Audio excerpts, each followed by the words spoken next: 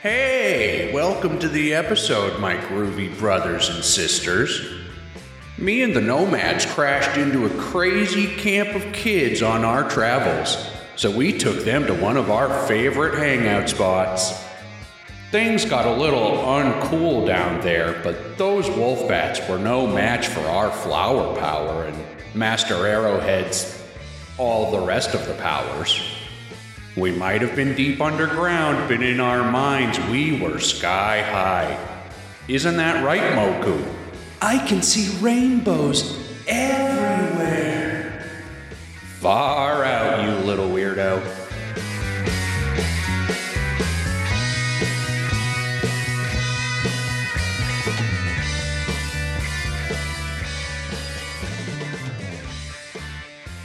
Hello, everybody. At last, it is time to discuss episode 22 of Avatar: The Last Airbender. Nick Montagani here with Brendan Riley. Brendan, how's the weather up there? It's good. It's kind of chilly up It's comfortable. here. Comfortable where I am right now. Mm-hmm. Brendan recording on location as he's done in the past. And again, I said this to you before we started, but I commend you for your efforts to get the job done. Well, thank you. I think this will be a better episode than the last time, simply because it's not that episode of Samurai Jack with Which one was it? the Soul Stealer guy. Demongo. Demongo, yeah. It was the Demongo episode. Oh, so already we were going into that one with weird energy. Mm-hmm.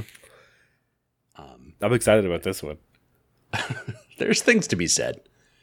I'm excited for what you just teased me with before we started, where there's the potential of acorns falling on your tin roof that you're in right now. Yeah, so my family has a camping space, a seasonal, with like a permanent trailer there, and there's a porch built out on one side of it, and it's all like tin and that kind of thing. So every so often, acorns will fall from the trees right outside and land right above me. Actually, it's this backside of the thing, and they'll slam on the roof. Half the time, they scare the shit out of me. I was gonna say, I just heard was that was it. That was one of them. That was a quiet one. Yeah. It was still pretty loud. I caught it on the recording here. Yep. That's fine. We've already set the expectation that this might happen going forward. Yeah, so. I mean, last time we recorded in the middle of the day, and there were a lot of children around at the playground that is right outside my door. Sure. So we had that going on. This time we don't have that, but we will have the acorns every so often. That's fine. Every time it happens, we can acknowledge it, have a little fun with it, and then move on. All right. Moving on to, hey, Brendan, did you see the news? Regarding what? Video game news in the Avatar: The Last Airbender universe. You seen this? You heard about this? I have not, no. There's a new Avatar video game coming out actually pretty soon. I think it's next month. Wow. Really? Yeah. Avatar: The Last Airbender Quest for Balance is the name of this game. Okay. Not too much known about this yet. I did watch the trailer, and I would implore you to not watch the trailer. Okay, I was about to.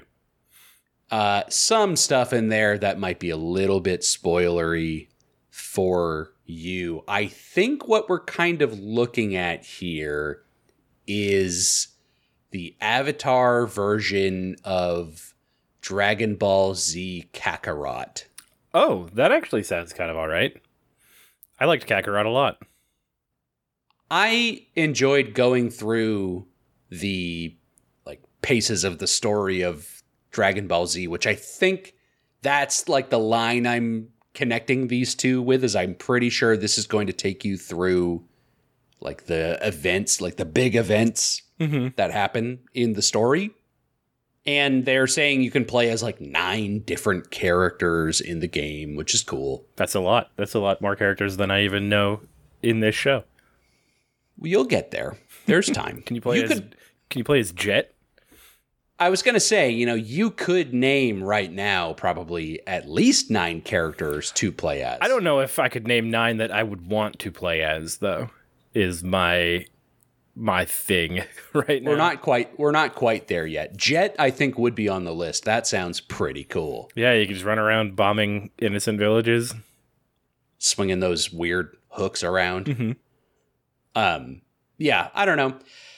It's one of those games, I'm afraid, is it going to go more in the direction of Dragon Ball Z Kakarot, which I would not consider to be a great video game, but it is kind of a fun thing for Dragon Ball Z fans? Mm-hmm.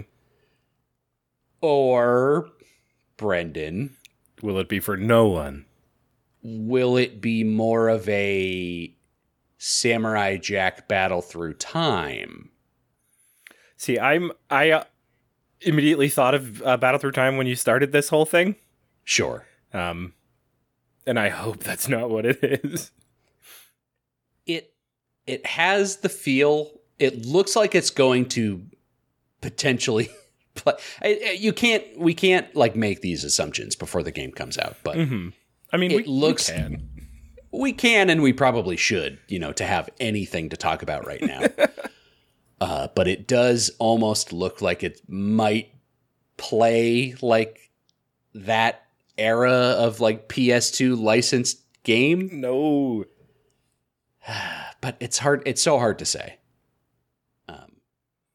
Samurai Jack Battle Through Time, we have a full, very long episode about that. You can go back and listen to our thoughts on that video game that we played to completion. I got the platinum trophy on that. A fool I am. Mm-hmm. I came nowhere close. And I don't blame you for that. This Avatar game is coming out on all systems, including PS5, so maybe the platinum trophy will be in my future again. Oh, man. I'll commit right now to looking at it. That's as far as I'll go. I'll let you know when I think is an appropriate time for you to watch the trailer for this game. Okay.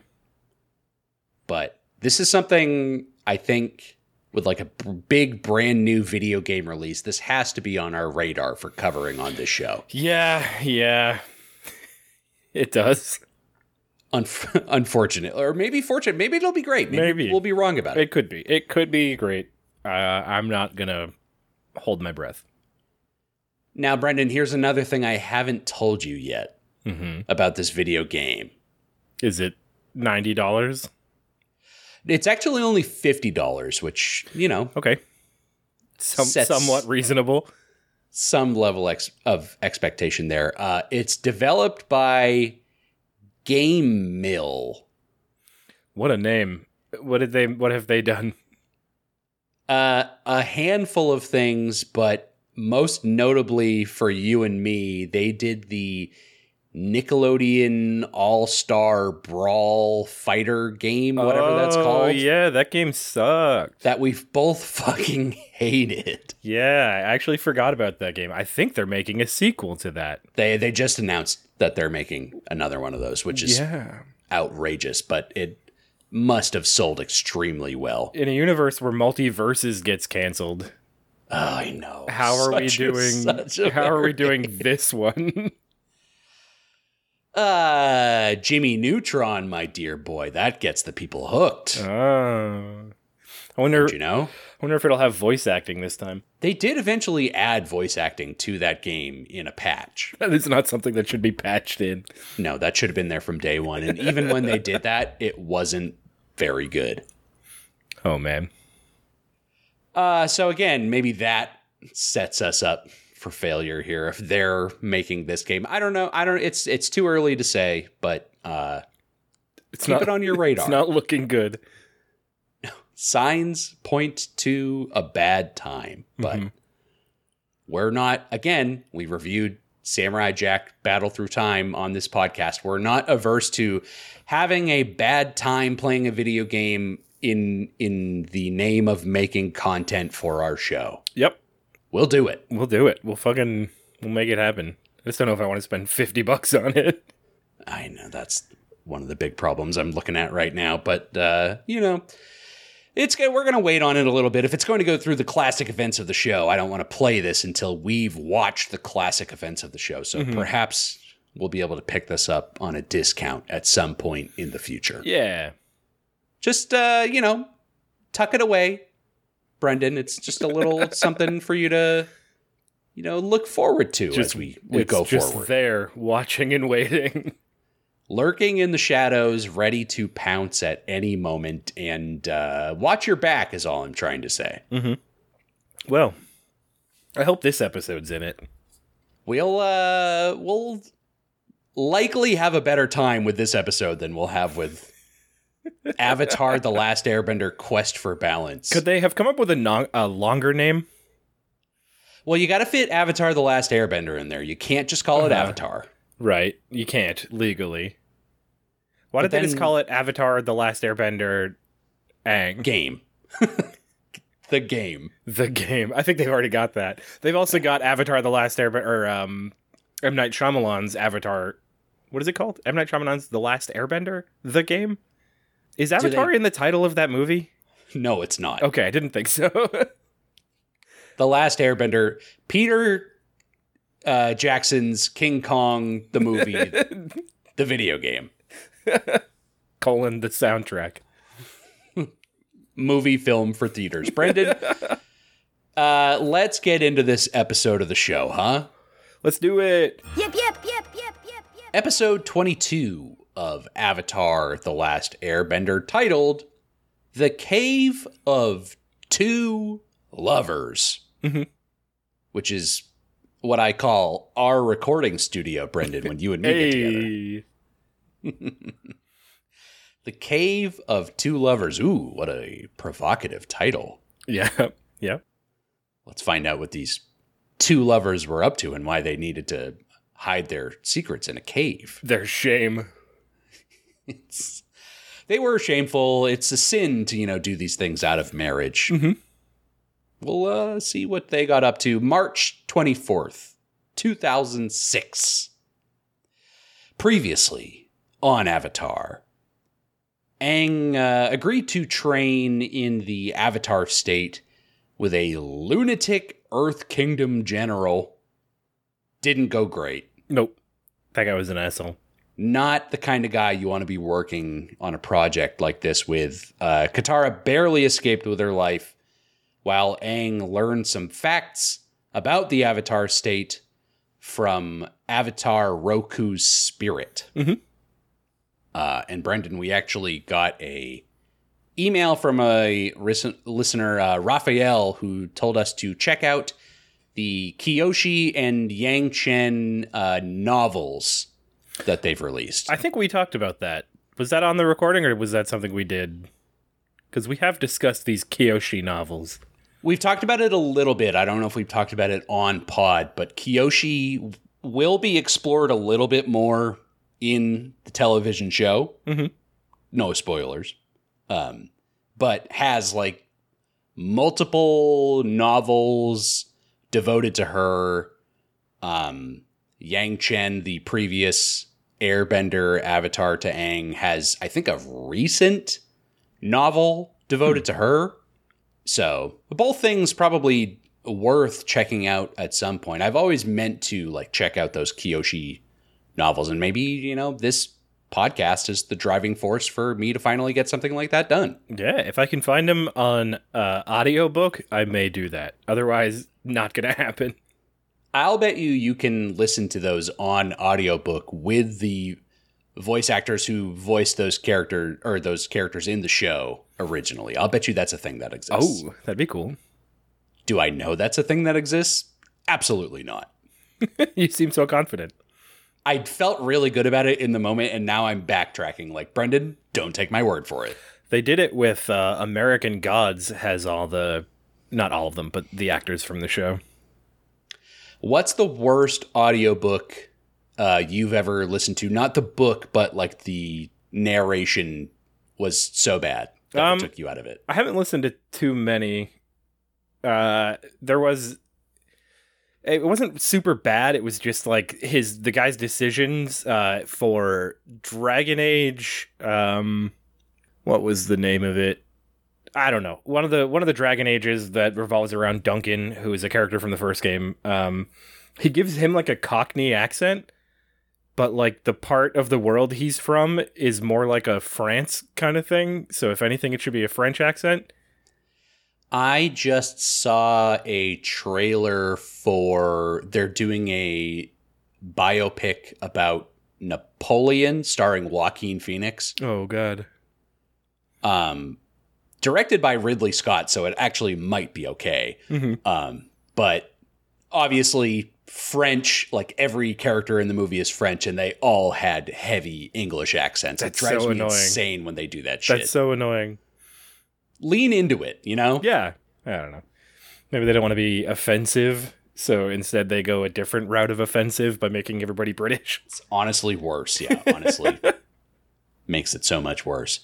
I listened to a really happy, jaunty kind of novel, Cormac McCarthy's The Road. Oh, yep. A happy tale which everyone turns out okay in the end. Yeah, I saw the movie. It was really boring.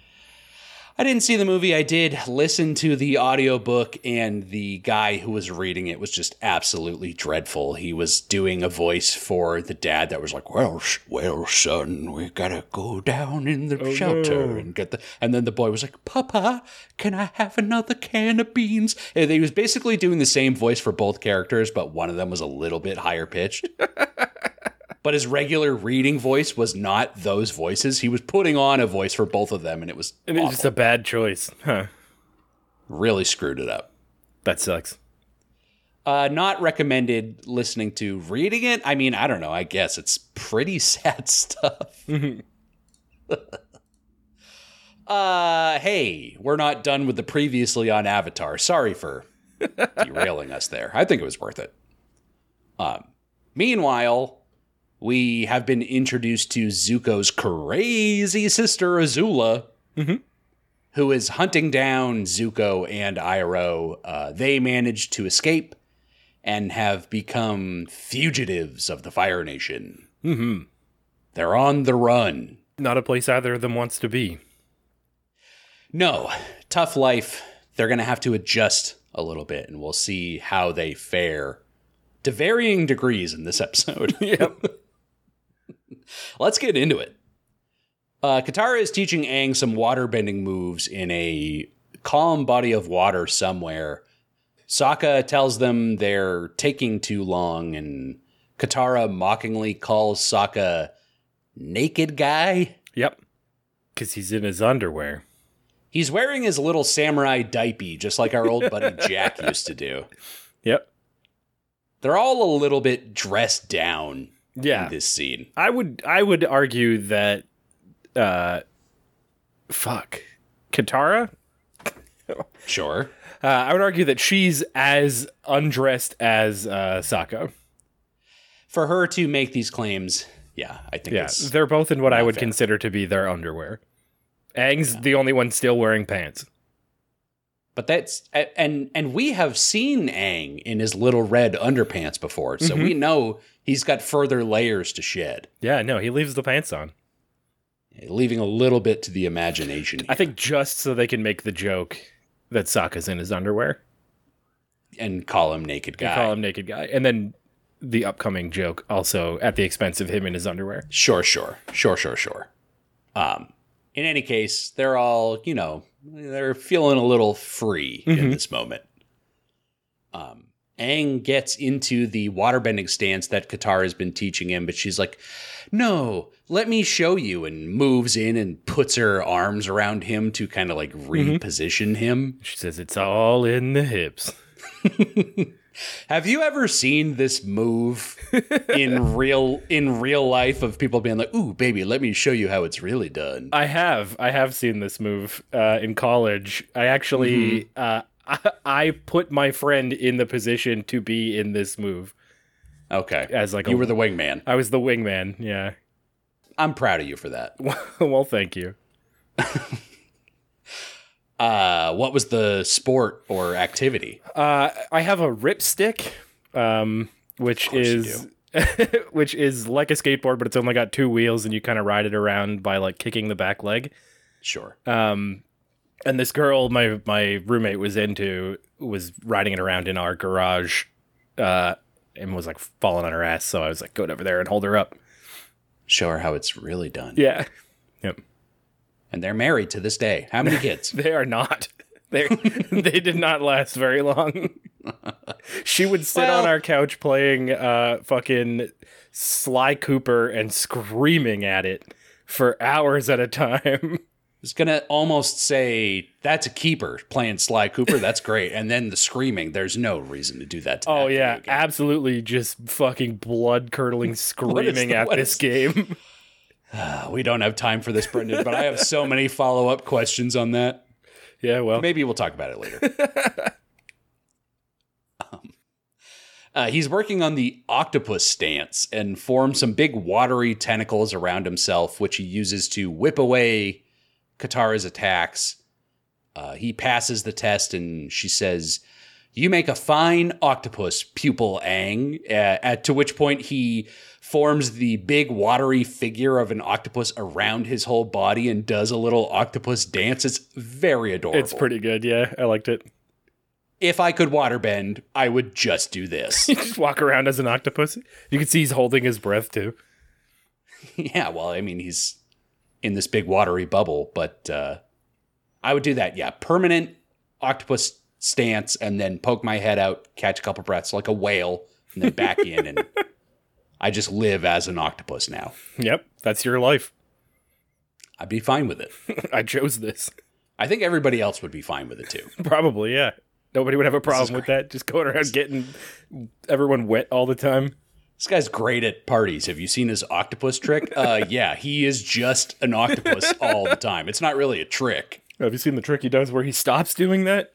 Oh, no, never. No, nobody has. Didn't know it was possible.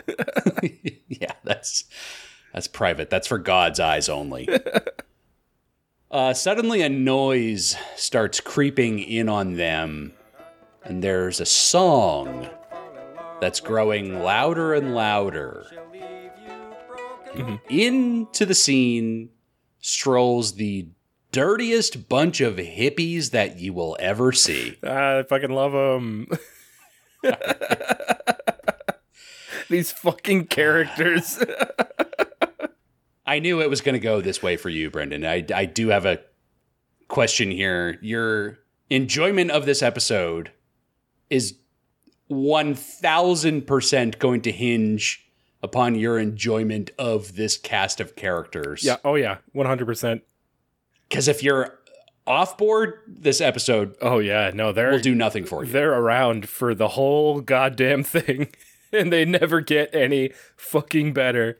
But I love them. They are what they are. So, but I figured this would be your reaction to them. These seem like Brendan characters through and through. Oh, yeah. Oh, yeah. I fucking love these guys. I mean, in that they're the fucking worst, but in that they suck. Yeah. I mean, they suck, but that is the appeal. It's endearing. And the guy's got the typical stoner voice on the whole time. We'll get into it. Yes, here they come. There's a man strumming along on a instrument that I believe is called a dromyen, maybe a dronyen. I don't know. I didn't do enough research. Mm-hmm. He's got this long, unkempt hair poking out from beneath like a fucking bucket hat. Yep. Like some people that you probably saw in your days living in Burlington, Vermont regularly. Oh, yeah. This guy's near and dear to your heart. Yeah, maybe that's why I like him so much. It reminds me of home. Right. I've been around this guy more times than I care to admit. He's wearing a flowery necklace. He's accompanied by a woman with flowers in her hair. She's playing a flute, and she's got just like this completely vacant look behind her stoned out eyes. Oh, yeah, the whole time. She's on another planet constantly. I think, and then there are some characters here that don't speak in the episode, and they're also just fucking gone. Yep. Yeah. They might as well not even be there. They just dance. Every time they're on screen, they're just dancing. That's their job. That's their role in the band. There's also a pudgy guy who's carrying like a little drum, so he's the third member of the actual instrument playing band. Yeah, he's good too. He's pretty good. Brendan, let's name the band. My only joke that I wrote down was Peyote Ugly. Oh, that's really good. I don't have anything. I wasn't expecting this. I know. I don't mean to spring it on you, but I will give you time if you want to just like at any point shout it out in the middle of the episode. Okay. I will focus all of my mental energies on coming up with a name. Yeah, stop listening to me and start thinking, because you're on the clock, Buster. All right. This man is voiced by prolific voice actor D. Bradley Baker. Oh, okay. Who we hear every week on this television show because he is the voices of Appa and Momo. Really? Yes. So the range on this gentleman. I wonder if that's they have a conversation in this episode, Appa and Momo. The two of them do, and it's I'm just wondering this if one guy. That's why they were just like, "You're the star of this episode now. Take it over." Yeah, this is for you, D. Bradley Baker. He's like, "Hey, river people," and they say, "We're not river people. We're just people." He's like, "Whoa, stop it! You're blowing my mind, kids. This is far out, man." Whoa, dude. Holy shit. I guess we're all just people, man. They call them fingers, but I've never seen them fing.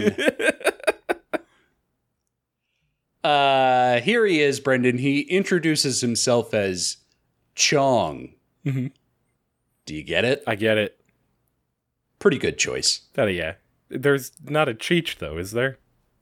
There's no Cheech, but as long as you have one of them, at least everyone can go, wag their finger at the screen. So they're doing the right thing. His wife is Lily. The pudgy guy is Moku. He says they're nomads just going wherever the wind takes us, and then does like a quick little hardcore shred on his instrument. Yep. This guy's a character, I tell you. A good one. And just like you said before, he tells Sokka nice underwear, which then Sokka covers up his shame. With Momo. So poor Momo becomes the underwear. Mm-hmm. But it had to be done. Smash cut to Uncle Iroh staring down a flower. He's just intently studying this fucking thing. Wait a minute, I've seen one of these before. Zuko is all flustered at having to forage for food in the wilderness. But Iroh is entranced by this flower, which is either a delicious tea or a deadly poison. Yep. He's going to roll the dice on that one. It's 50-50 shot, and I've been dying for some delicious tea. Zuko says, "We need food, not tea." But yeah, there's room for both. Yeah, you can have both. And, you know, throw your uncle a bone here. He's living in the woods kind of on your behalf. This is really your fault here, Zuko. And all Zuko's doing is bitching. The entire time. He comes out of the woods like, "I fucking hate this. I can't believe I'm exiled and a fugitive. I'm so itchy. These mosquitoes are terrible. I want to go home." I miss my soft bed. Well, it's like you lived on a big iron ship. Yeah, but it was softer than this. Poor Zuko. He leaves Iroh alone, pondering what choice he'll make with this flower. But, like, we know what choice he's going to make with this flower. Come on now. Mm-hmm. The man needs his tea. He's fiending for it. Yeah, God. I'd rather die than not drink tea, and I might die by drinking tea. I'll tell you what, though, like, he had to brew it into tea, and maybe even though it was the deadly poison, maybe it was still delicious. Yeah, I mean, we're going forward a little bit here, but we know that he drank it. Yeah, of course. At no point did he stop. This isn't as I remember, but it's still pretty good, and, like, I'm dying for tea. Zuko's hair is already starting to grow in a little bit. He's got, like, a little crew cut going almost. Yeah. It's kind of fun. New style. New style for Zuko. New Zuko just dropped. Hashtag new haircut. Back to the river people. The nomads have braided Appa's hair. Yeah. Which I love. It's totally working for me, too. He looks great. Yep, just a bunch of giant braids. He's been waiting for this moment forever. Aang loves the stories they tell. He's like, Sokka, they're going to take us to go see a giant night crawler. Mm-hmm. Which, like, I don't know, Aang, what was Ko the face stealer if not, like, a giant thing like that? I guess that's true. He's kind of already seen that. Where's the excitement? I would say a giant centipede is a lot cooler than a giant worm. Yeah, I think I agree with that. Would a giant worm in this universe just be a giant worm? Or would it be like some kind of crazy worm? Worm hybrid with something else. Yeah. Now that sounds pretty cool. That might be cool. If it was like a raccoon worm. But I guess at the same time, like if you see Ko, who's the big centipede guy, and then you have the opportunity to like see something like that again, but in a much safer context, I'd do it. Yeah, maybe. If I wasn't busy. If I didn't have a job to do and have trainings to go through. Yeah, I can't just go run off with every group of hippies that comes across your road. Oh, not with that attitude. Sokka has to play the wet blanket here, and he's like, there's no time for this tomfoolery. We must get to Omashu. Mm-hmm. I also like that he takes a quick jab at Katara. Yeah. He says that. He says, I hate to be the wet blanket, but Katara's busy right now.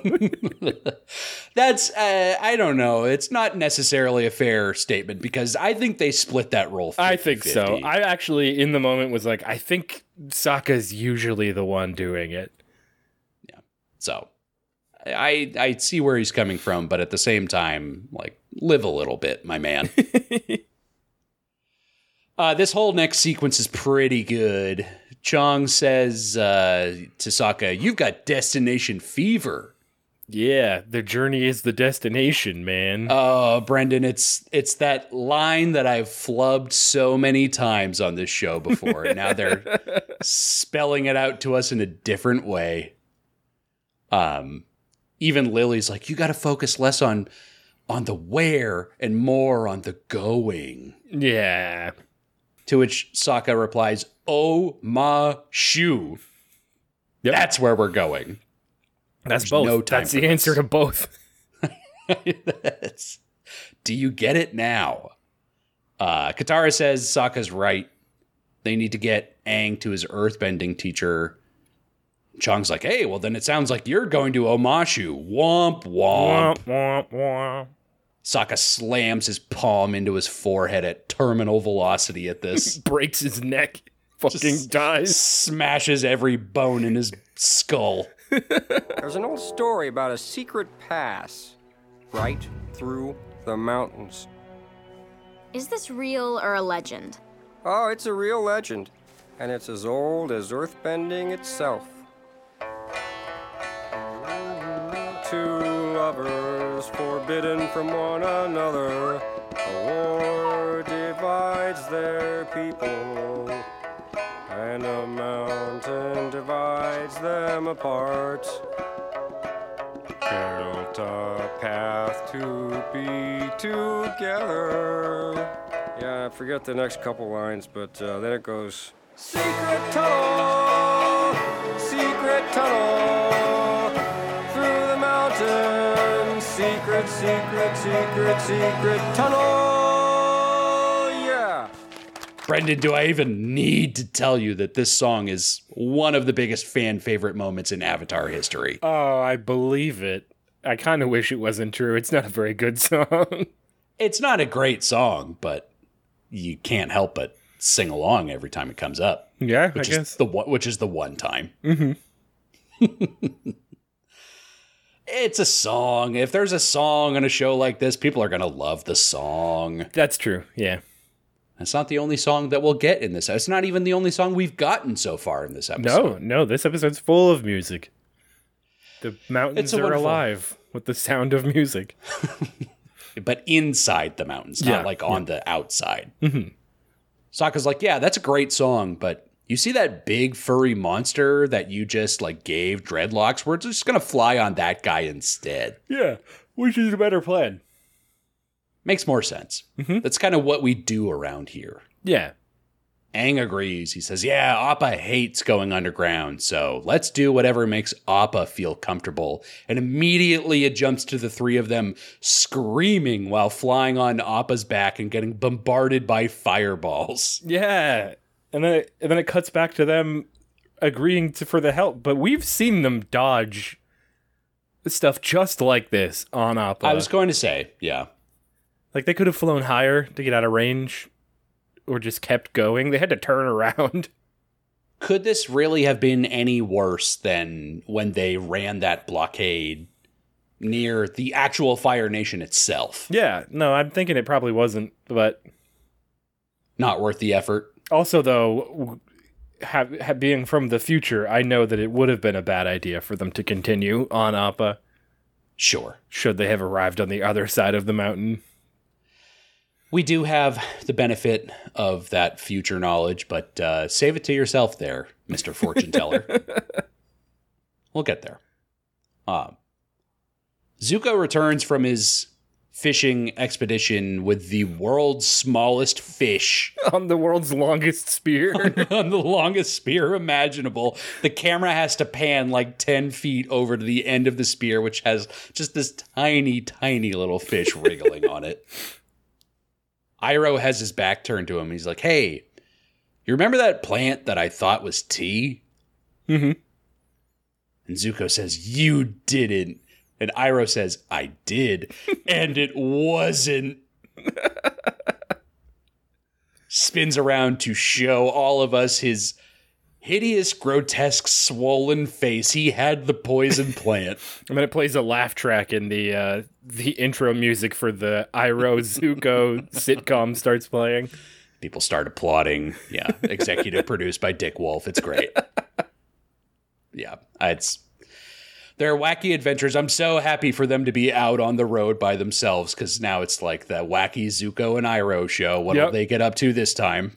The hijinks. And it's nothing, I promise you, Brendan. I mean, a character as slapstick as Zuko, it's nothing but laughs. Yeah. Even where we go in this episode at the end of like their story, you can't help, your sides are splitting. It hurts to laugh this much. They've got the funniest B-plot in the history of the show. It's so funny, and the people that they meet think they're so funny. We'll laugh a little bit. Iroh's pretty chill about this whole thing. He's like, yeah, eventually my throat's gonna close. You know, c'est la vie, huh? Yeah. But he's found some berries which are either an antidote for this poison or they will cause blindness. Roll them again. Let's do it one more time. Push. I'm a gambling man.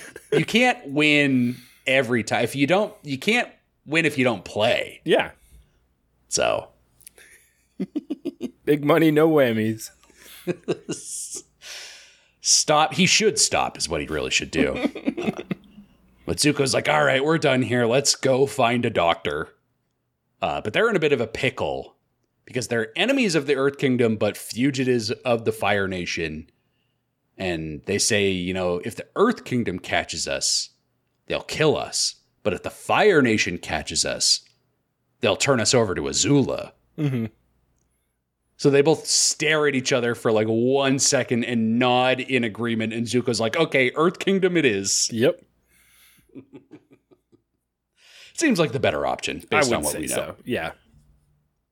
This episode is pretty stupid at times, but like it's also pretty funny. I don't know. I like this episode for not just for the hippies. We'll get there. We'll talk about it. We have a decent time. The gang approaches the secret tunnel. Chong tells Sokka, actually, it's not just one tunnel, but it's an entire labyrinth. Oh boy. Yeah. Brendan's mind is racing with the images of David Bowie's junk. In spandex. They, should have had a little bit of a callback to that in this episode, I think. He could have popped out at Aang, so you remind me of the babe. And then off he flies on a wolf bat. That'd be great. Wolf bats. David Bowie would have loved wolf bats. Can we Oh, yeah. definitively say that right now? Oh, yeah. Okay. I feel good about that. Sokka, pissed. He's like, labyrinth? Nobody said anything about a labyrinth. But Chong and Lily are pretty chill about it. She's like, all you need to do is trust and love, according to the curse. And Sokka stops dead in his tracks, and he's like, there's a curse too? Yep. They really fucking buried the lead on all these things. We got all the way here, and I'm only just hearing about this now? Mm-hmm. We should have flown through those fireballs. Yeah. At least they weren't cursed fireballs. Just regular. Well, we don't know. We gotta call. I said that we would call out every acorn. That there fell. it was. There was one. Okay, that's 2 thus far, Shooter. Mm-hmm. They make it to the cave. Chung describes that the curse says only those who trust in love will survive. Otherwise, you'll be trapped forever. And Lily chimes in cheerily. She's like, and die. Mm-hmm. Don't forget the dying. Don't forget the dying part. Chung's like, oh, right, those are the words that I forgot in the song. And he strums out a minor chord on his instrument and says, and die. Yeah, I did like that. It's just pretty good. Sokka does not want to go in the tunnel, but Moku turns around and sees some smoke. He's like, hey, somebody's making s'mores back there. This fucking guy. Moku. Who are you, Moku? What role do you play? He's the drummer. He's the drummer. He's got his little drum. He's got more of a role than the other two who are not named and do not speak. Nope, they're just there. They're just there to dance. There are some bands that strictly have dancers, like, in their... I feel like that's a ska thing. Is that a ska thing? I've never seen a ska band that just had dancers. Gotta be a thing. I've seen some big-ass fucking ska bands. None of them just had dancers, though. Oh, or, well, I mean, I guess we could say the Aquabats. They have people come out in, like, mascot costumes. Maybe that's what I'm thinking of. To have, like, Power Ranger fights on stage. And they're members of the band. They're paid actors for the band. You gotta get me one of those gigs. Yeah, it seems like fun. We gotta get a third member of our podcast that is just the dancer. They're just dancing. But the listeners at home don't know because it's an audio medium. Yeah, next week we'll have one. Actually, here I have a surprise for you, Brendan. Come on in. It's the dancing lobsters. The dancing lobsters who, I mean, you can see. Mm-hmm. They're dancing up a storm behind me as we record. And we'll continue to do so throughout this episode and the rest of the episodes that we record. So just, maybe we'll do a video podcast at some point, but unlikely. Unlikely. Probably not, no. We can't afford to pay them enough to be on video. No. Yeah, that's not part of their contract. And I don't want to deal with the union. It's a whole fucking thing. Aang takes a second and considers the rules of this cave. If they trust in love, they'll make it through. And his eyes glisten as he looks at Katara and he says, we can make it. Oh. So we're doing one of those episodes, huh? Mm-hmm. Mm-hmm.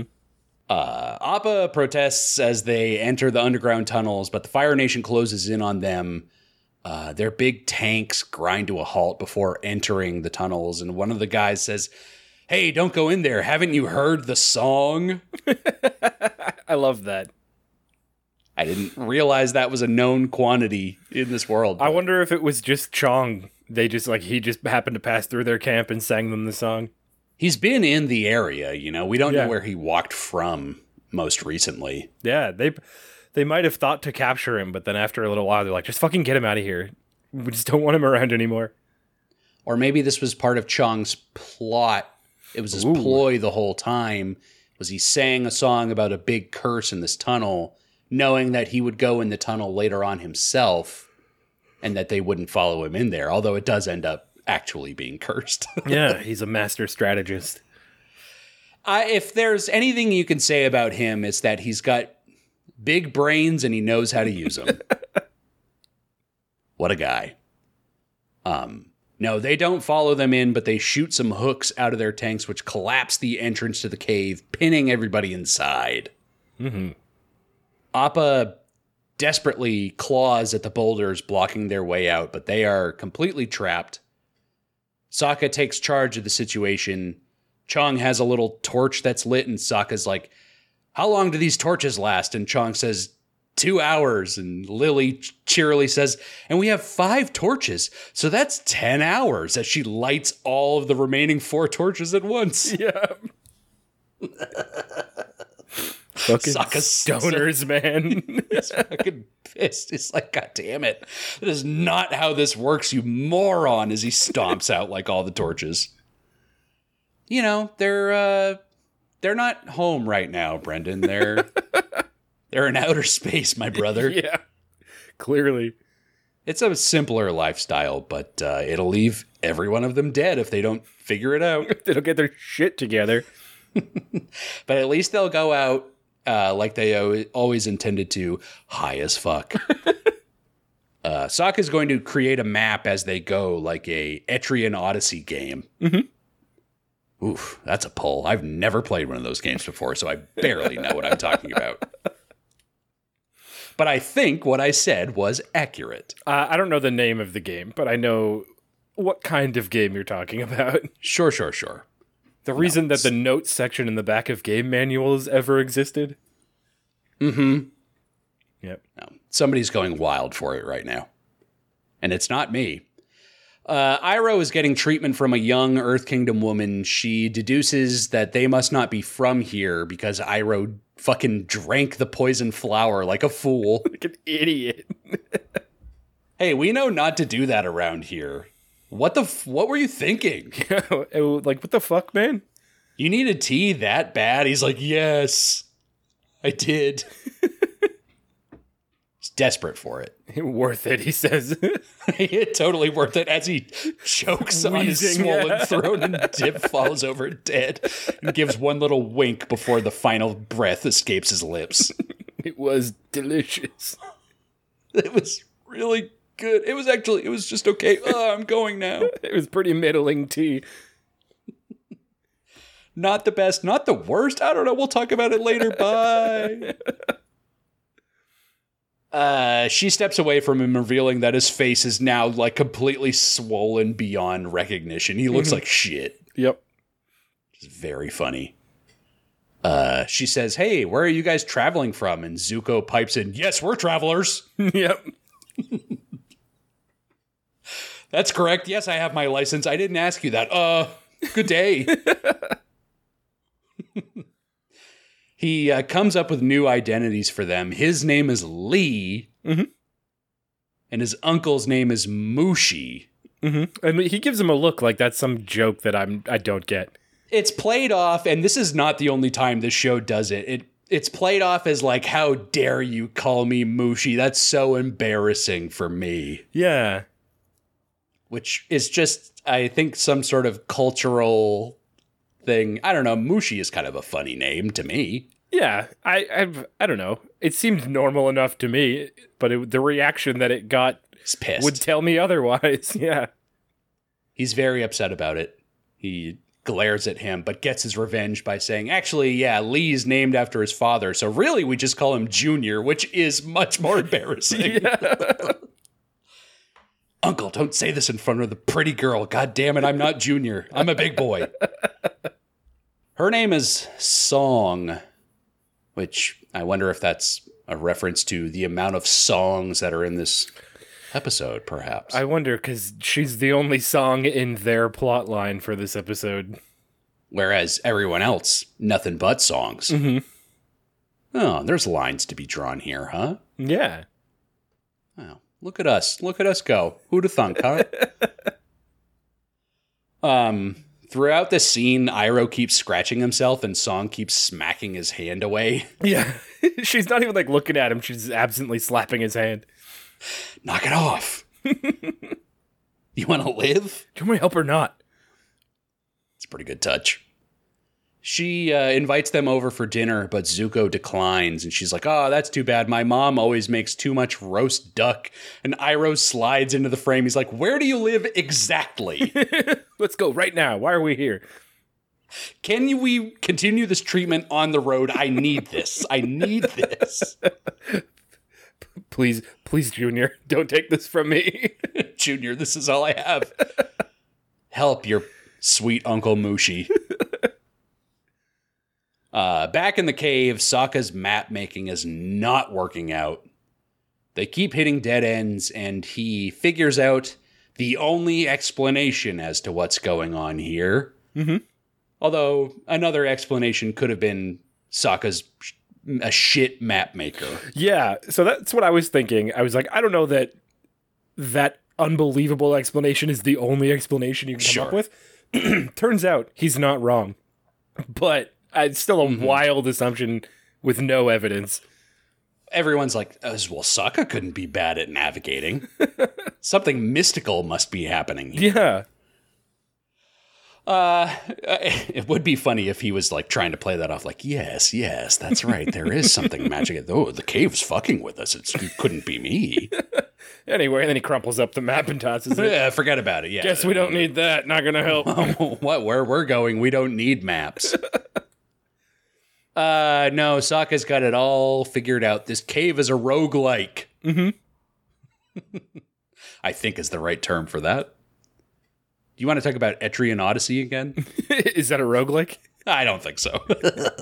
The tunnels keep changing is what's going on here. Mm-hmm. Lee and Mushi, as we know them now, they are having dinner with Song and her mother. My daughter tells me you're refugees. We were once refugees ourselves. When I was a little girl, the Fire Nation raided our farming village. All the men were taken away. That was the last time I saw my father. I haven't seen my father in many years. Oh, is he fighting in the war? Yeah. You could say that. Yeah. Yeah, sure. Let's go with that. Yep. I was sitting there and I was immediately like, yes. The answer is yes. Just say yes. I mean, it's a yes. It is definitely a yes. Yeah. To what context? You know, it's no follow-up questions, please. Yeah. The less lying this kid has to do, I think the better off he'll be. Just, let him speak the truth and shut himself up. Yes, and I don't want to elaborate. Oh, is your father in the war too? There is a war. Yes, there's a war. Yes, I am Junior. Oh, shit. I didn't like that name. Oh, it's too late for me. Yeah, he's got to watch what he says. Chong is starting to lose his mellow a little bit now that he knows they're trapped down here. Mm-hmm. Katara shushes them as they hear the noise of something approaching, and a creature comes storming out of the darkness, and Moku shouts, "It's a wolf bat!" And I said out loud, sitting in my chair, "A fucking wolf bat?" Excuse me? Incredible. Oh, man. Because I was looking at it. It's on screen for a bit before they actually say what it is. And I'm playing the game that you play with this show, is you try to figure out what animal am I looking at. What two animals am I looking at in this singular being? And I said, clearly a bat, and then I thought like a cat of some sort. You were in the ballpark. Yeah, and then it's a wolf bat. And I don't know. That's fucking why. What god created this abomination? Who allowed this to happen? It's like we've got pugs on this planet Earth. That was a mistake. Who let that happen? Who let this happen? Well, pugs were our fault. These wolf bats are natural. Yeah, somebody really did wolves and bats very dirty here. Bad timing for me, Brendan. We just had bats in the apartment like a week ago. Oh, yeah, that's right. You were telling me. Again, that happens to you all the time. It hadn't happened to us in like 2 or 3 years. Mm-hmm. But we just had one the other day, and there's just absolutely nothing worse. That's wild. I've never had a bat in my house. It's frightening. I don't know. I'm not really scared of bats. Yeah, but in your house, the thing's zipping around. You don't want it. Have you ever had a bird in the house? No. Also a bad experience. I used to they get panicked. I used to like watching the birds that got trapped in the Home Depot. That's fun. At least they've got, space to move around. Yeah, lots of room up there in those rafters. With my frequent trips to the Orlando airport, I see birds in the terminal every time I go. Oh, man. They love it in there. Those poor things. How do they get out? Whatever way they get in, but at least in there, it's air conditioned as opposed to the hellish landscape outside. That's true. Maybe they want to be there. Perhaps they can steal a French fry. Mm-hmm.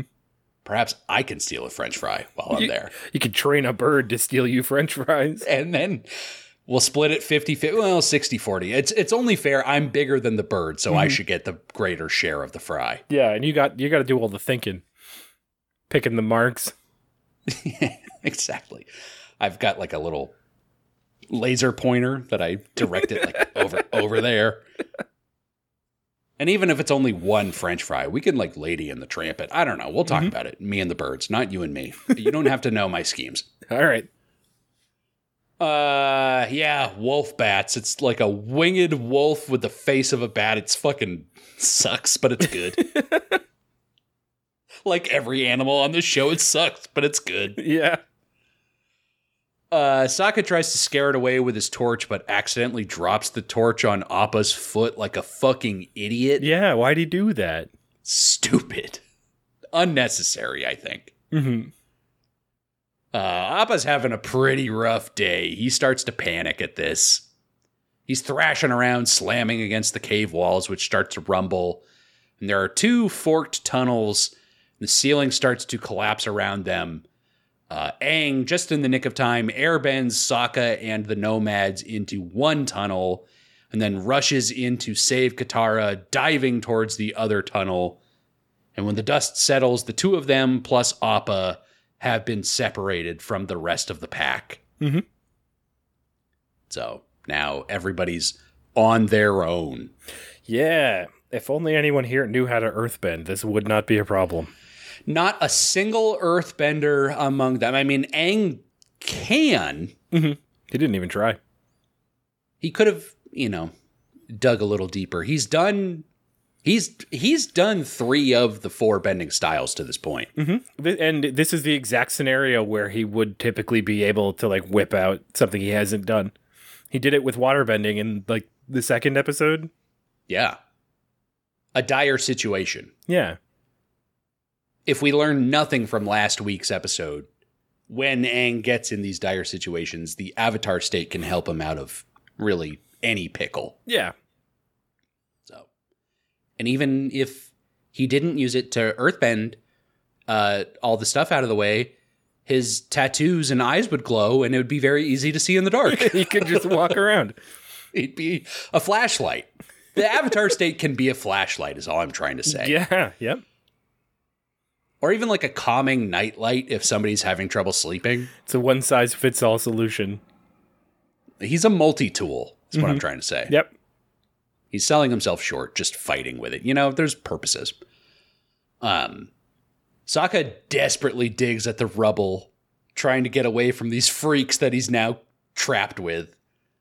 And Chong steps in, he's like, hey, man, it is what it is, but at least now you're with us, which makes things worse, and Sokka digs more frantically trying to get out of here. Yep. Pretty good bit. Zuko sits alone outside of his host's home. Song steps out to sit with him and tries to comfort him after their conversation at dinner. And she's like, hey, we've all been through this. The Fire Nation has hurt you. Mm-hmm. Zuko's like, you could say that too. Yikes. Yeah, no follow-up questions again, please. Starts pulling on his collar. Ooh. I don't want to talk about this song. She really does want to get into it, though. She reaches up to touch Zuko's scarred face, which honestly, rude. Yeah. You don't have permission to do this. Yeah. She was trying. She's going straight for it, but she's shooting her shot. Well, you miss 100% of the eyes you don't touch. She wanted to touch this one really bad. Yeah. She touches it, and Zuko just screams in pain. I never let anybody do this for this exact reason. Just kidding, I'm totally fine. He grabs her hand and stops her, but she reveals she has her own scars and rolls up her pant leg to show just this gigantic burn running all up and down her leg. Mm-hmm. I think they're laying it on pretty thick at this point in the episode.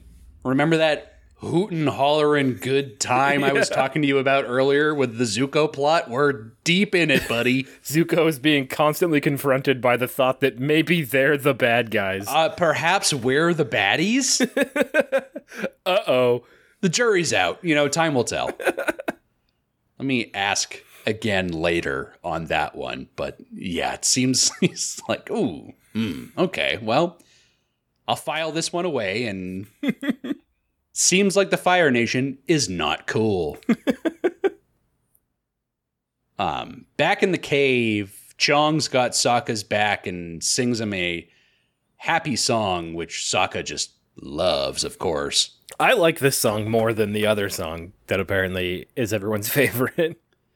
Well, it's because of the big epic moment, of course, in the other song. But this song is a catchier, better, more thought out song, I feel like. Yeah, the Don't Let Cave-Ins Get You Down.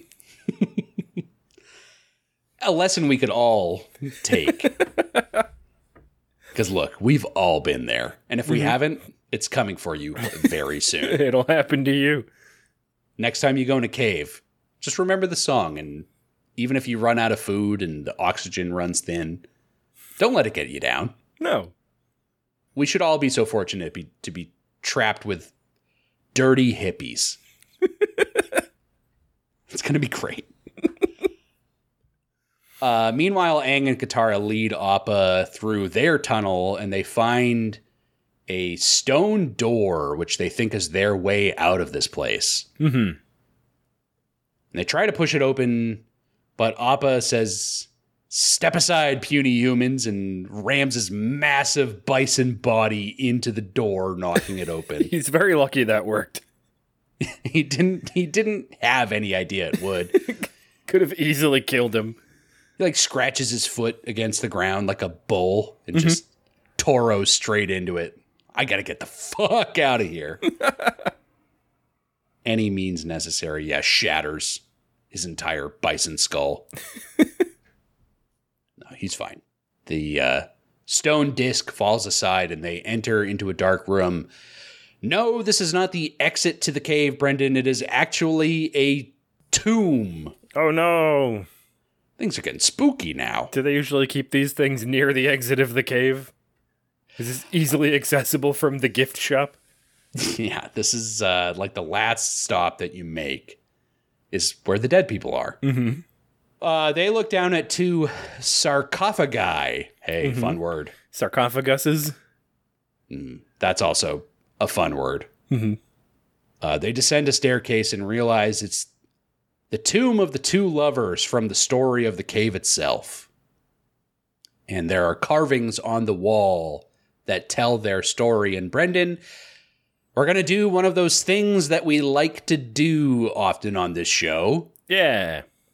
Occasionally, an animated show will treat us to a little scene where it shifts from the actual show's art style into telling a story in an entirely different art style. In this case, we're seeing still shot ink painting slideshows of the story of the two lovers. Pretty cool stuff. Yeah. My only problem with it is that they're looking at carvings and we're seeing it as the paintings. Is it sumi?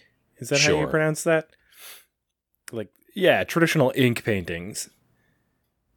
Which it's a good look, but it doesn't match what we're doing. One of these other instances, Jack and the lava monster from Samurai Jack, there was a big stone tablet where things were etched on, and then the entire story was told in stone etchings. Yeah. Much better application. Yeah, or even in this show when we had the Great Divide and the two different tribes were telling their story. Yeah.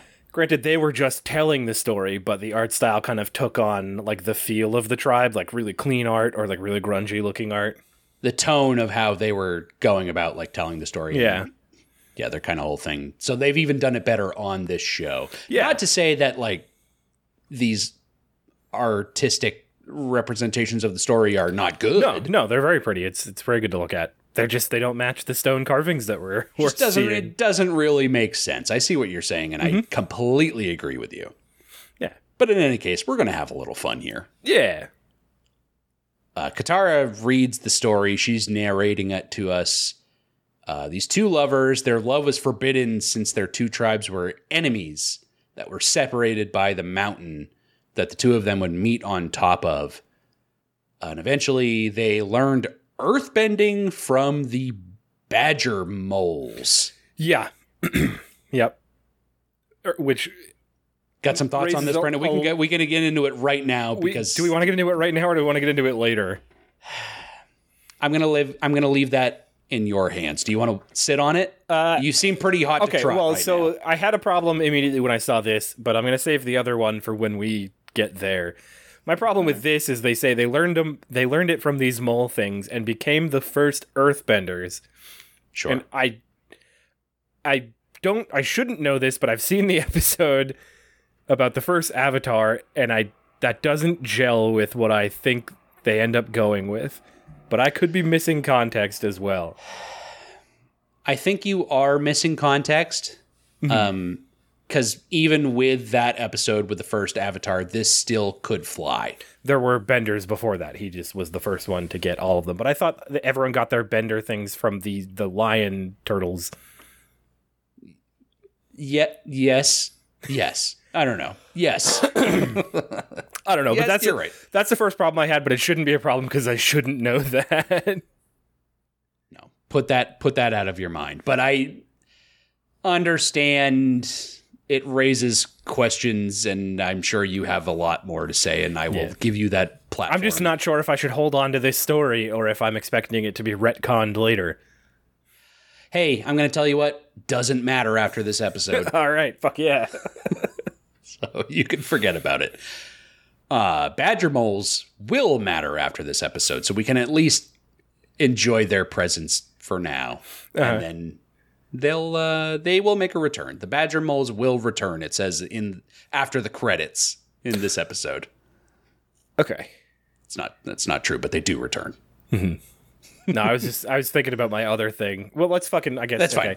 Let's do it. Do you want to do it now? Just do it now because I think I might be wrong. So these fucking animals can earthbend. Yes. And I was going to say that it's ridiculous that animals can bend, but Appa is doing it constantly. Is airbending. Yes. Okay, never mind then. That's already been established. Oh, so we're good? We're good. I have debunked my own complaint. There's nothing wrong here. Everything is fine. These badger moles are the equivalent of Appa in every way. We love looking at them, and everyone's happy to be around them. Yeah, and the Earthbender Avatar gets to have one as a pet. I don't know, because we've never had a show or anything with an Earthbender Avatar. I don't know if it's established what the Earthbending Avatar's are they always the same? Animal companion is. I don't think so. Okay, but now I'm also thinking, is a dragon really firebending, or is that just something dragons do? Now I'm all upset about it. I'm gonna draw a hard line on this conversation. To be continued. But yes, these animals, these badger moles, do actually earthbend. Yeah, and we see it in this episode. And we have to consider that, yes, Appa is actually airbending. All right. Fine. So some animals can get the job done. Some other animals like Momo, what is he good for? Absolutely nothing. Say it again. Yes, they learned earthbending from the badger moles. And with it, they built their labyrinth so that they could meet in the mountain in secret. But one day the man did not come to meet the woman because he died. Very sad stuff. He actually died in the war between the two villages. The woman raged out and terrified everybody with her earthbending powers. But instead of destroying everybody, she declared that the war was over. Total baller power move. Yeah. I could end all of you right now, but instead you're going to end this petty bullshit. Yeah. Fucking get him. Slay Queen. Slay Queen, she did. Well, no, she didn't slay specifically. Don't spare Queen. That's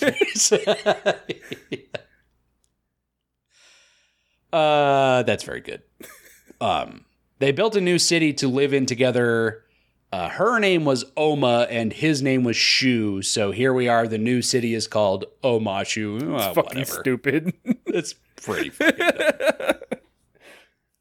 Dumb backstory for the name of Omashu, but kind of an interesting backstory for like how Omashu came to be. Yeah, I do like this lore that I never asked for, but I'm glad that we got it.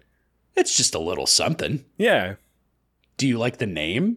I like the name Omashu. I think the origin of the name I could do without. I liked the name before I knew any of this, and now I'm just like, well, whatever. Could have been anything. Could have been Shuoma.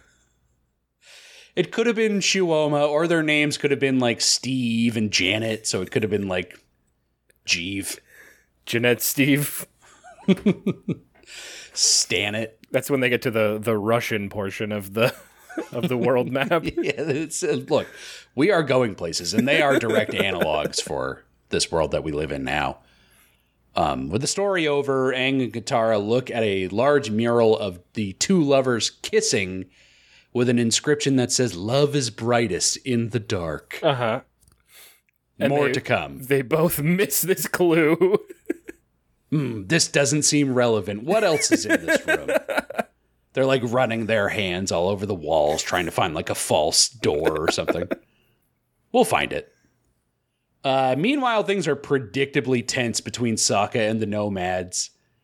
They cannot find their way out of here, and Chong's like, "Hey, I've got a great idea. If love is the way out, let's play a love song." It's kind of probably his idea in every situation. Like, hey, if we need to do this, I'll just sing a song about this topic.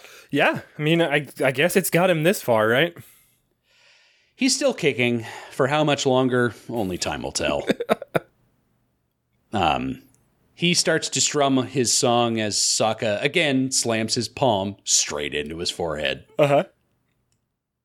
Aang and Katara need to come up with a plan too. Katara's got one, but she's too embarrassed to even say what it is. Mm-hmm. But maybe we could... No, that's crazy. But no. What if? But, well, actually, it doesn't sound so bad. No, I couldn't possibly say.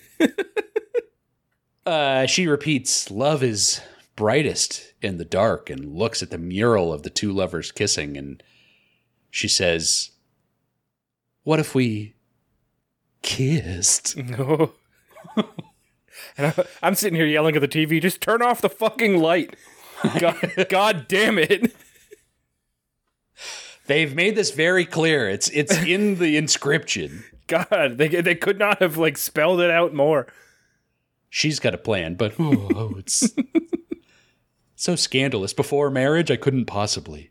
What will Gran think? You harlot. No granddaughter of mine. Yeah. I never kissed Master Paku, and look at me now. I'm doing great.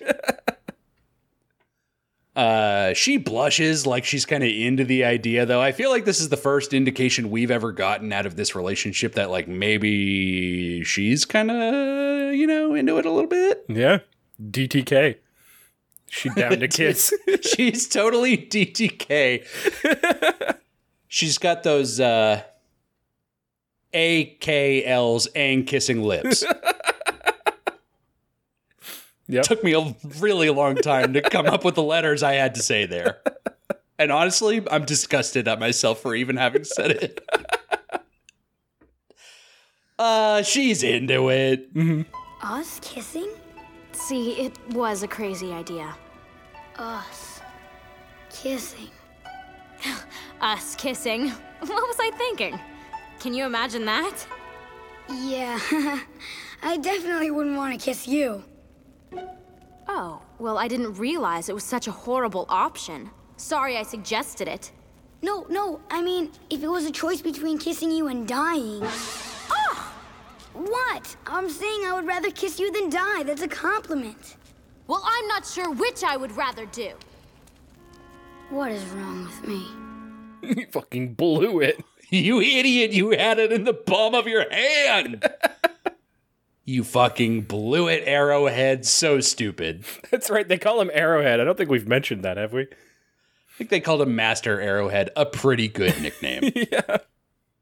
Yeah. This was the moment he's been dreaming of for the last year or whatever it's been, and he just totally dropped the ball. She literally asked you, Aang, would you like to kiss? Mm-hmm. You told her, no, you disgusting cow. I won't kiss you. Ew, yuck. What about cooties? Kissing? Between us? Not a chance. I'm saving myself from greater things. I was going to say marriage, but we've made that joke a few times already. It's all right. Bring it back one more time. Not very romantic work from our boy Master Arrowhead. Nope. Zuko and Iroh leave the dinner as Iroh thanks them for the duck. Song's mother likes how Iroh ate it with so much gusto, which I think is very good. Yeah. Zuko turns to leave, but Iroh barks at him to mind his manners and thank them. He very sheepishly bows and then continues walking away. Song, with just having all the right intentions in the world with what she's about to say. Mm-hmm. You really feel for the girl here. Yep. She totally steps in it, though. She's like, I know you don't think there's any hope left in the world, but there is hope. The Avatar has returned. It's like he handed her a list of things not to talk about, and she's using it as a checklist. Let's run through them one by one. Daddy issues, Avatar issues, horrible disfigurement, that thing on his face. Let's just, knock them all off. You know what? Actually, I feel like I'm off the Song train. She's really been overstepping her bounds with this person. She has no idea who he is. She was doing it on purpose the whole time. She knew. She knows exactly who he is. You've got this big scar. There's nobody else who looks like this, you fucking firebending asshole. How was the duck? What does that mean? Don't worry about it. Zuko doesn't turn around after she says this, and he just chokes out, I know. This, flips a switch within Zuko where the whole night he's been playing the role of victim of the Fire Nation. But this almost reminds him of oh, actually I am the Fire Nation. I am the one after the Avatar. I can do whatever I want in fulfillment of my mission. I'm not some lowly outsider like these common rubes living here in the country. Peasants. I am Prince Zuko, bitch. Then he burns her house down. And then he burns her house down with the two of them inside of it. On their way out, they pass the family's ostrich horse. Mm-hmm. The canonical name for this as established. And Zuko takes it and Iroh's like, what the fuck, bro? They were really nice to us. Yep. And Zuko says, I'm a bad boy, don't you know? Get in, loser. We're hunting the Avatar. we're going Avatar slaying. Iroh hangs his head in shame, but knows this is kind of what they have to do to survive and climbs aboard. Off they go, and it's revealed that Song has actually watched this entire thing transpire, and she sadly slides shut the door. Yeah, they stole her family's horse. And she just let it happen. Yep. Well, he was really cute, though, so I was kind of... I'm willing to give whatever it takes. He'll be back. Pretty sad stuff. Aang and Katara's only torch is almost completely burnt out, and Aang asks, "What are we going to do?" And Katara replies, "What can we do?"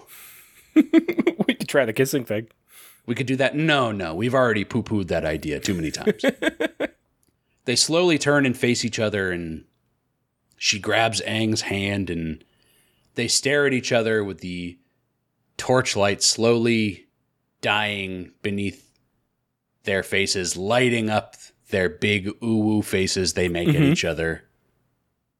The light fades out slowly as their faces approach each other, and they close their eyes, and the screen goes completely dark for a moment.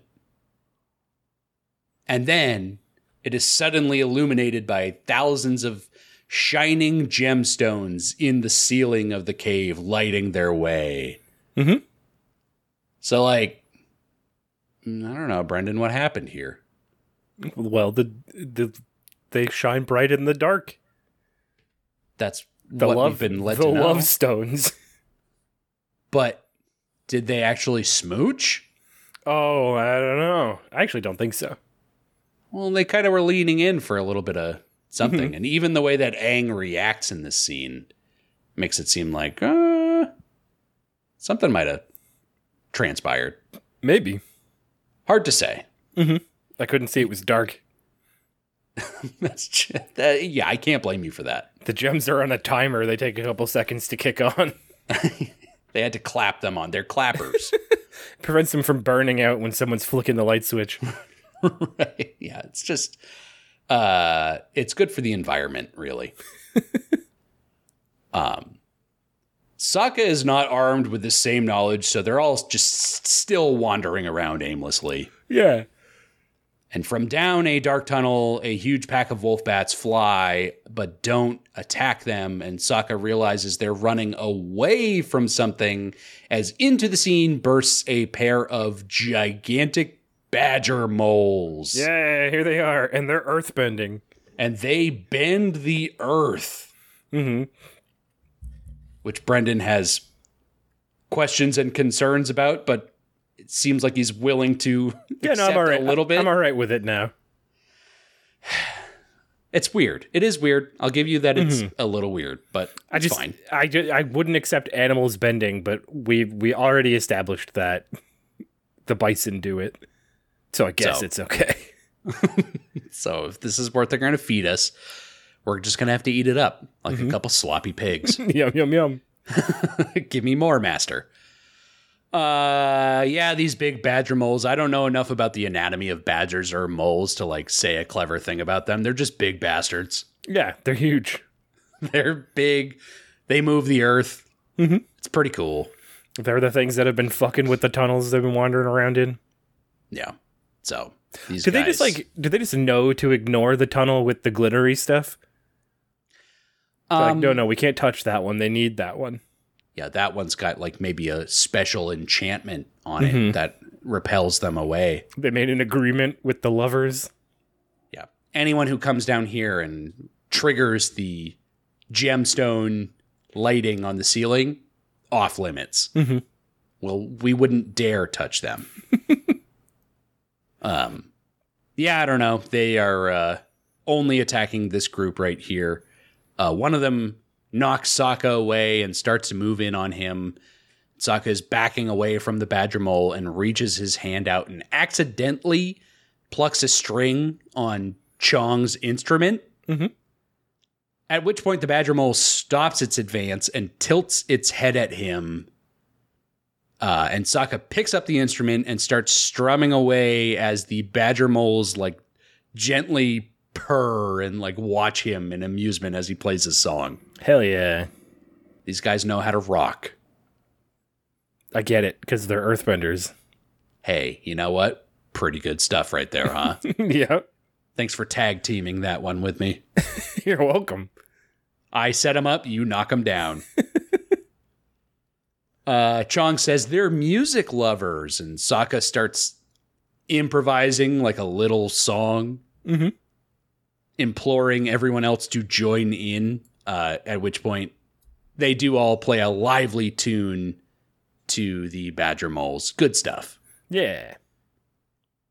Aang and Katara stare at the glowing ceiling above them, amazed that whatever plan they had worked, and they share a big hug, and this is where I'm like, what really happened? Because Aang is like, so, like, you want to talk about it? But she's already run, like, halfway down the tunnel. Like, I'm not interested in this. I took that as they didn't kiss, and he was like, oh, so about that kiss. Like, we don't have to stop just because the lights came on.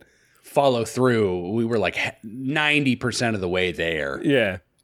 And I'm ready. Like, I'm freaking ready to go. But no, she is already gone. So maybe she's not that into him like we might have thought she was earlier. Yeah, only when she thought she was going to die. She just wanted to live. Yeah. I'll kiss you if it's actually exactly what Aang said to her. Like, if it's the difference between life and death, like, I will kiss you if it means I will live. But Aang, Katara, and Appa reach the cave's exit back to the outside world. Appa flops over, thankful not to be underground anymore. Mm-hmm. It's pretty good. Never thought I'd see the light of day again, he says. In a flurry, the Badger Moles burst through the walls of the mountain, carrying Sokka and the rest of them also to safety. Yeah, that's badass. He's just riding on it. So they didn't even need to, like, do any of this shit. Like, they didn't need to play the tunnels games. Yeah, they just had to find some Badger Moles. And then sing a little song to them. Convince them. And the end result was the same. Yep. I don't know. That seems like a cheat code. Mm-hmm. But whatever gets you through. Well, basically is, because they come out of two doors that appear on either side of the actual door. Shouldn't actually be there. Yeah, that's right. Katara asks Sokka, hey, why is your forehead all red? And Chong creeps in and he says, nobody react to what I'm about to tell you, but I think that kid over there might be the Avatar. Yeah, fucking idiot. He's starting to come down off of his high and, like, putting some pieces together. One final time, Sokka jams his hand straight into his forehead, leaving a gigantic mark. Mm-hmm. Aang says, hey, do you guys want to come to Omashu with us? And in a friendly voice, Moku just says, nope, and they walk away. I think that was my favorite part. No. Actually, that sounds terrible. Goodbye. That's really good. True to the nomadic lifestyle, though. They can't be tied down in some big city with walls like that. Yeah. They've got their own places to be in, They songs gotta go to to sing. the waterfall that always has a rainbow. See that big night crawler. That big fucking worm. See that big worm and go, wow, I'm so fucking high right now. Wow, that's a big fucking worm. Do you think that the worm or even the waterfall, they might not even be there? They're just, like, so stoned out of their minds that they're seeing things. I mean, the whole story about the cave was real, so I don't know. That's true, so I can't doubt them. Mm-hmm. But just the look in Lily's eyes this entire episode. Like, she might have dropped too much acid one night and it forever changed her. Yeah. Yep. I'm thinking is what happened to her. She might have been, like, on, like, a PhD track, like, living in the big city, mm-hmm. and then just got really fucked up, and now she's with Chong, which is, I mean, you feel for her. Yeah, it's a damn shame. We're all, like, a step away from that, though, you know? That's why kids, like, don't do drugs, or you could end up with the Chongs out there. Yeah. So, that's the message of the show. Don't do drugs. Brendan. What? I'm just calling you out for nothing. Hey, one final scene in the episode, huh? Uh-huh. It's a good one. Pretty good one. The gang climbs the final hill on their journey, which is actually a recreation of episode 5 of the show where Aang led them up to Omashu for the first time. Mm-hmm. As they crest the hill, Sokka joyously says, "I present to you the Earth Kingdom city of O..." But he trails off as the camera swings around, revealing the great city of Omashu. But it's not as we knew it before. Nope. Things are a little different around here. Something's changed. You guys did a little decoration, I can see, since the last time we've been here. Mm-hmm. There's this scaffolding like surrounding the city, and the city itself has smoke billowing out of it from like every angle. Yep. But the most ominous of all, there's a huge red banner hanging over the gates with the Fire Nation insignia on it. The Fire Nation has taken Omashu. No. Bang, bong, the show says. Ominous, very scary. What happened here? What will happen here? Where's Boomy? Is he going to be okay? Are we going to be okay? Better be. He's already dead by the time the next episode starts, and that's the end of this episode. Yep. That's episode 22, Brendan, The Cave of Two Lovers. There it is. A lot going on in this episode for what I would consider to be like a goofy, fun time episode. Yeah, I actually thought it had a lot of good lore bits in it. I liked learning about the creation of Omashu, despite the name being despite stupid. the shitty name that we don't like. Yeah, and I really liked all of the heavy shit going on with Zuko. Even though it was a little bit on the nose, and I'm sitting there watching it like, all right, I get it. We see what you're doing, but... Heavy-handed, and they do it again and again and again. But I think it is good. I feel like they're very quickly trying to change his character, but like not skip parts of it. Sure. So it feels like they're gonna spoon feed you a bit to get where they need to go. Mm-hmm. But otherwise, I thought it was a fun episode. I thought these characters were kind of good, even though they're all shitheads. I can see this swinging wildly either way. Total love-hate relationship with these hippie characters. There's no middle ground. Yeah. Yep. I mean, there can't really be. The whole episode hinges on them.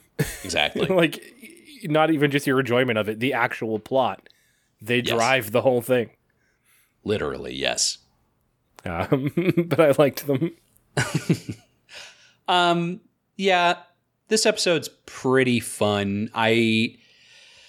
If we want to look at it from like the angle of like the Aang Katara love story kind of thing, I think that the other episode that we've gotten like fully devoted to that, which would be the Fortune Teller from season 1. Yep. Better episode, I think, overall, but maybe not fair to even like draw this comparison point because they're very different episodes. Yeah. I'm not surprised they're exploring it. You did mention that it seemed like kind of out of place for Katara, which didn't really it didn't strike me that way until you mentioned it. But I think you're right, where we never really got any hint that she was like interested in Aang. No. And then the situation I don't think was super dire for her to go to that.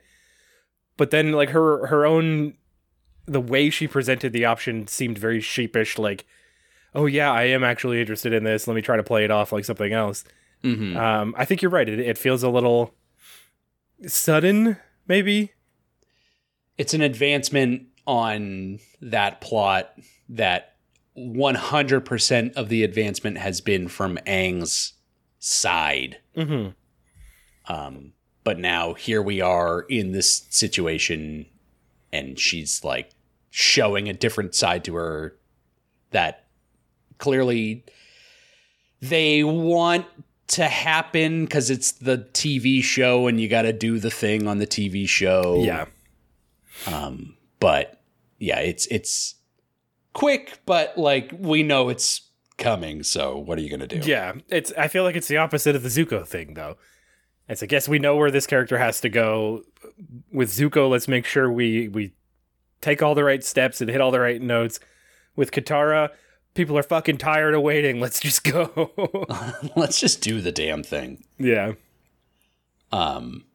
Yeah, no, that is a good point. And the Zuko stuff, like we need the boy to get to a certain point, and Iroh is like trying his best to help him get to that point, but Zuko has to like go through all of these situations in the show to like learn how the world is. Mm-hmm.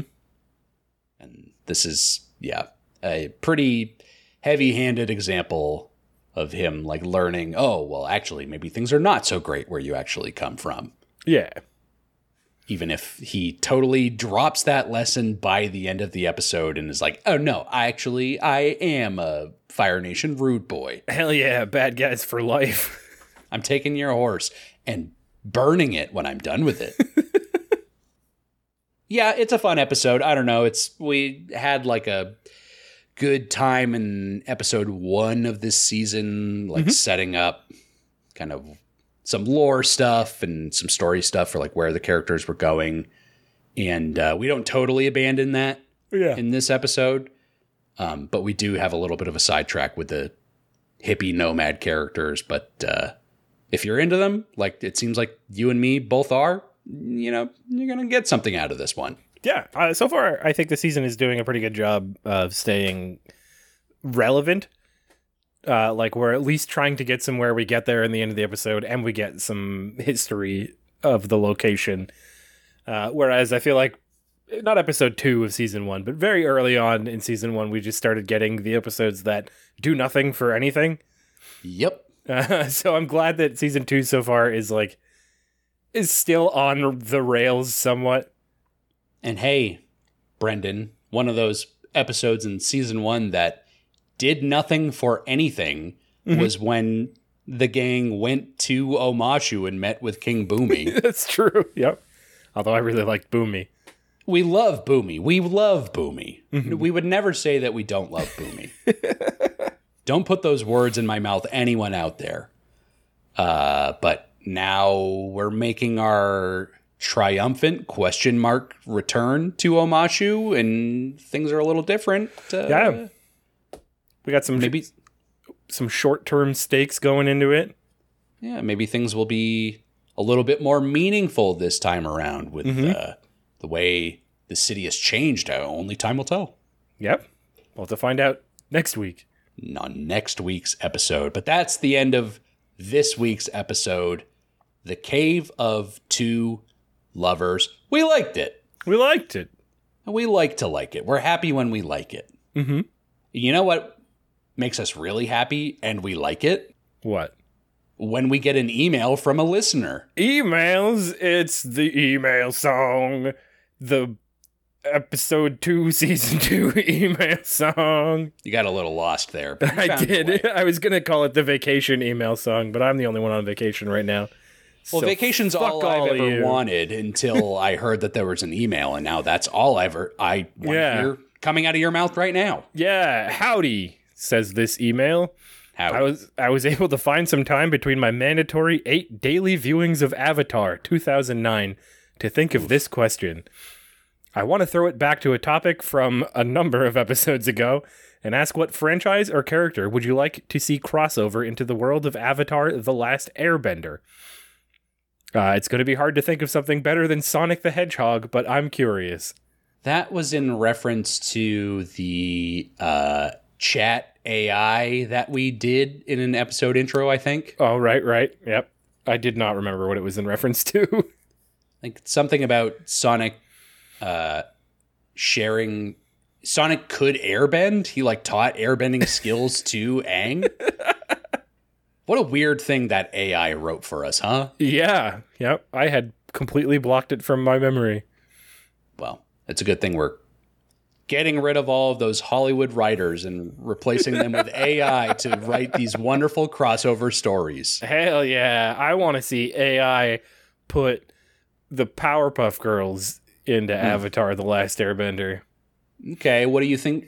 What's that look like? Break me off a little slice of that. Well, you got your Mojo Jojo making some kind of device.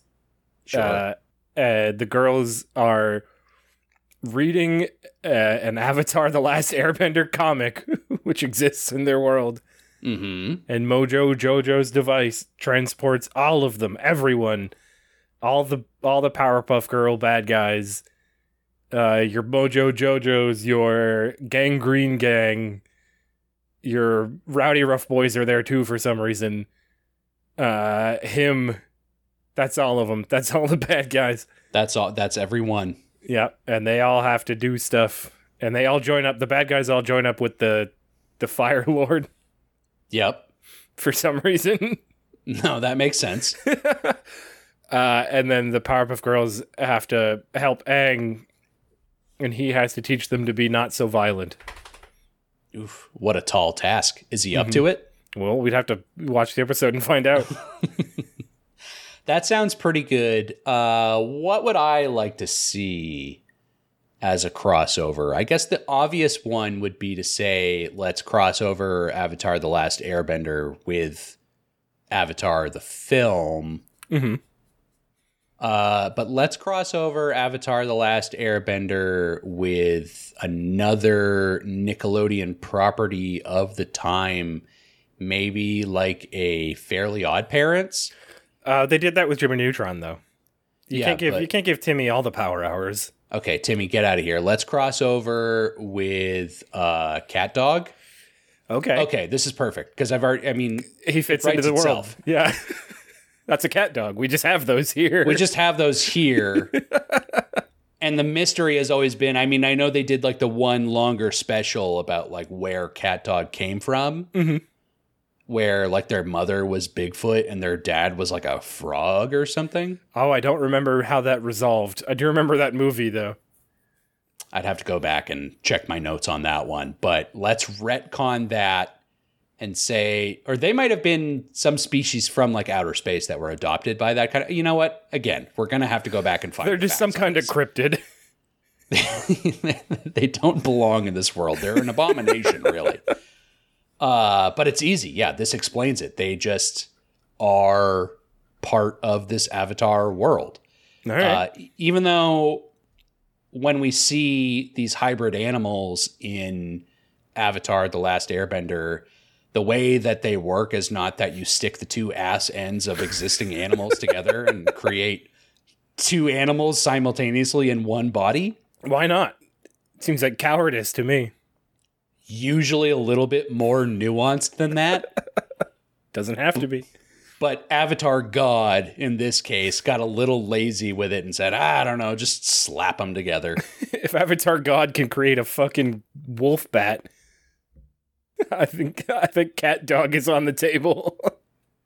If Avatar God is so good, why does he let good things happen to bad cat dogs? Can Avatar God create an animal that even he doesn't know how it poops? It's the eternal question, and Aang is going to have to, I don't know, shit bend something out of Cat Dog. So I think coming. That's coming. Some sort of massive blockage going in there from all these years. Would that be earth bending? Shit? Yeah, it's sometimes referred to as night soil. All right. Farmer's Almanac. Yeah. I've had enough out of you. I think that makes it Earth. I mean, yeah, I can't argue with that. I guess that makes it Earth. So, no, we've answered the question, I think, thoroughly from our emailer here. This is exactly where I thought this would go. Yeah, he signs off, "Shine on, my Na'vi brothers." Signed, Matt from Boston. Hell yeah, Na'vi brother. Ponytails up, my dude. That's what we say. Ponytails out for Harambe. Ponytails out and locked together, we're fucking. Wow, what an adventure we've been on. Hey, great email. Thank you, Matt from Boston. Thank you. If anyone else has emails they want to send our way, gottarecap@gmail.com is the address you can reach us at. Your thoughts on Avatar, your thoughts on Nickelodeon, your thoughts on pretty much anything under the sun. Send them our way. We'd be thrilled to read them on the show. Yeah. at Gotta Recap on social media. You can also reach out to us there. We would love to see you. And head to Apple Podcasts and Spotify. Drop us a 5-star review of the show. Extremely helpful when y'all do that. So make sure y'all do that. Yeah. Please and thank you. Thank you. Brendan, the Cave of Two Lovers, huh? Yeah. They were separated but found a way to come together and share their love. They did. And you and me are separated right now as you're in your little vacation home. Not another acorn drop that we got. Only 2 during the episode. No, I'm a little bummed. Sometimes it's a lot. Other times it's not for a while. I feel like we built it up to be this big thing, and then it was kind of a Yeah, wet if we fart. recorded last night, I thought someone was shooting at me a couple times. I'm just chilling, trying to play Fable. There's gunshots going off behind me. This doesn't seem warranted. I'm just chicken chasing. I don't remember where I was going with that. Hey, we'll see everyone next week for episode 23. Yeah, the name of the band is Acorn, but spelled with a K because they're like a hippie metal band. You did it. Mm-hmm. You did it. And we're proud of you. We're going to continue these warm emotions that we're feeling towards your creative skills here, Brendan, as we move into next week's episode. Weird way to sign off the episode. Thank you all so much for listening. Goodbye. Bye.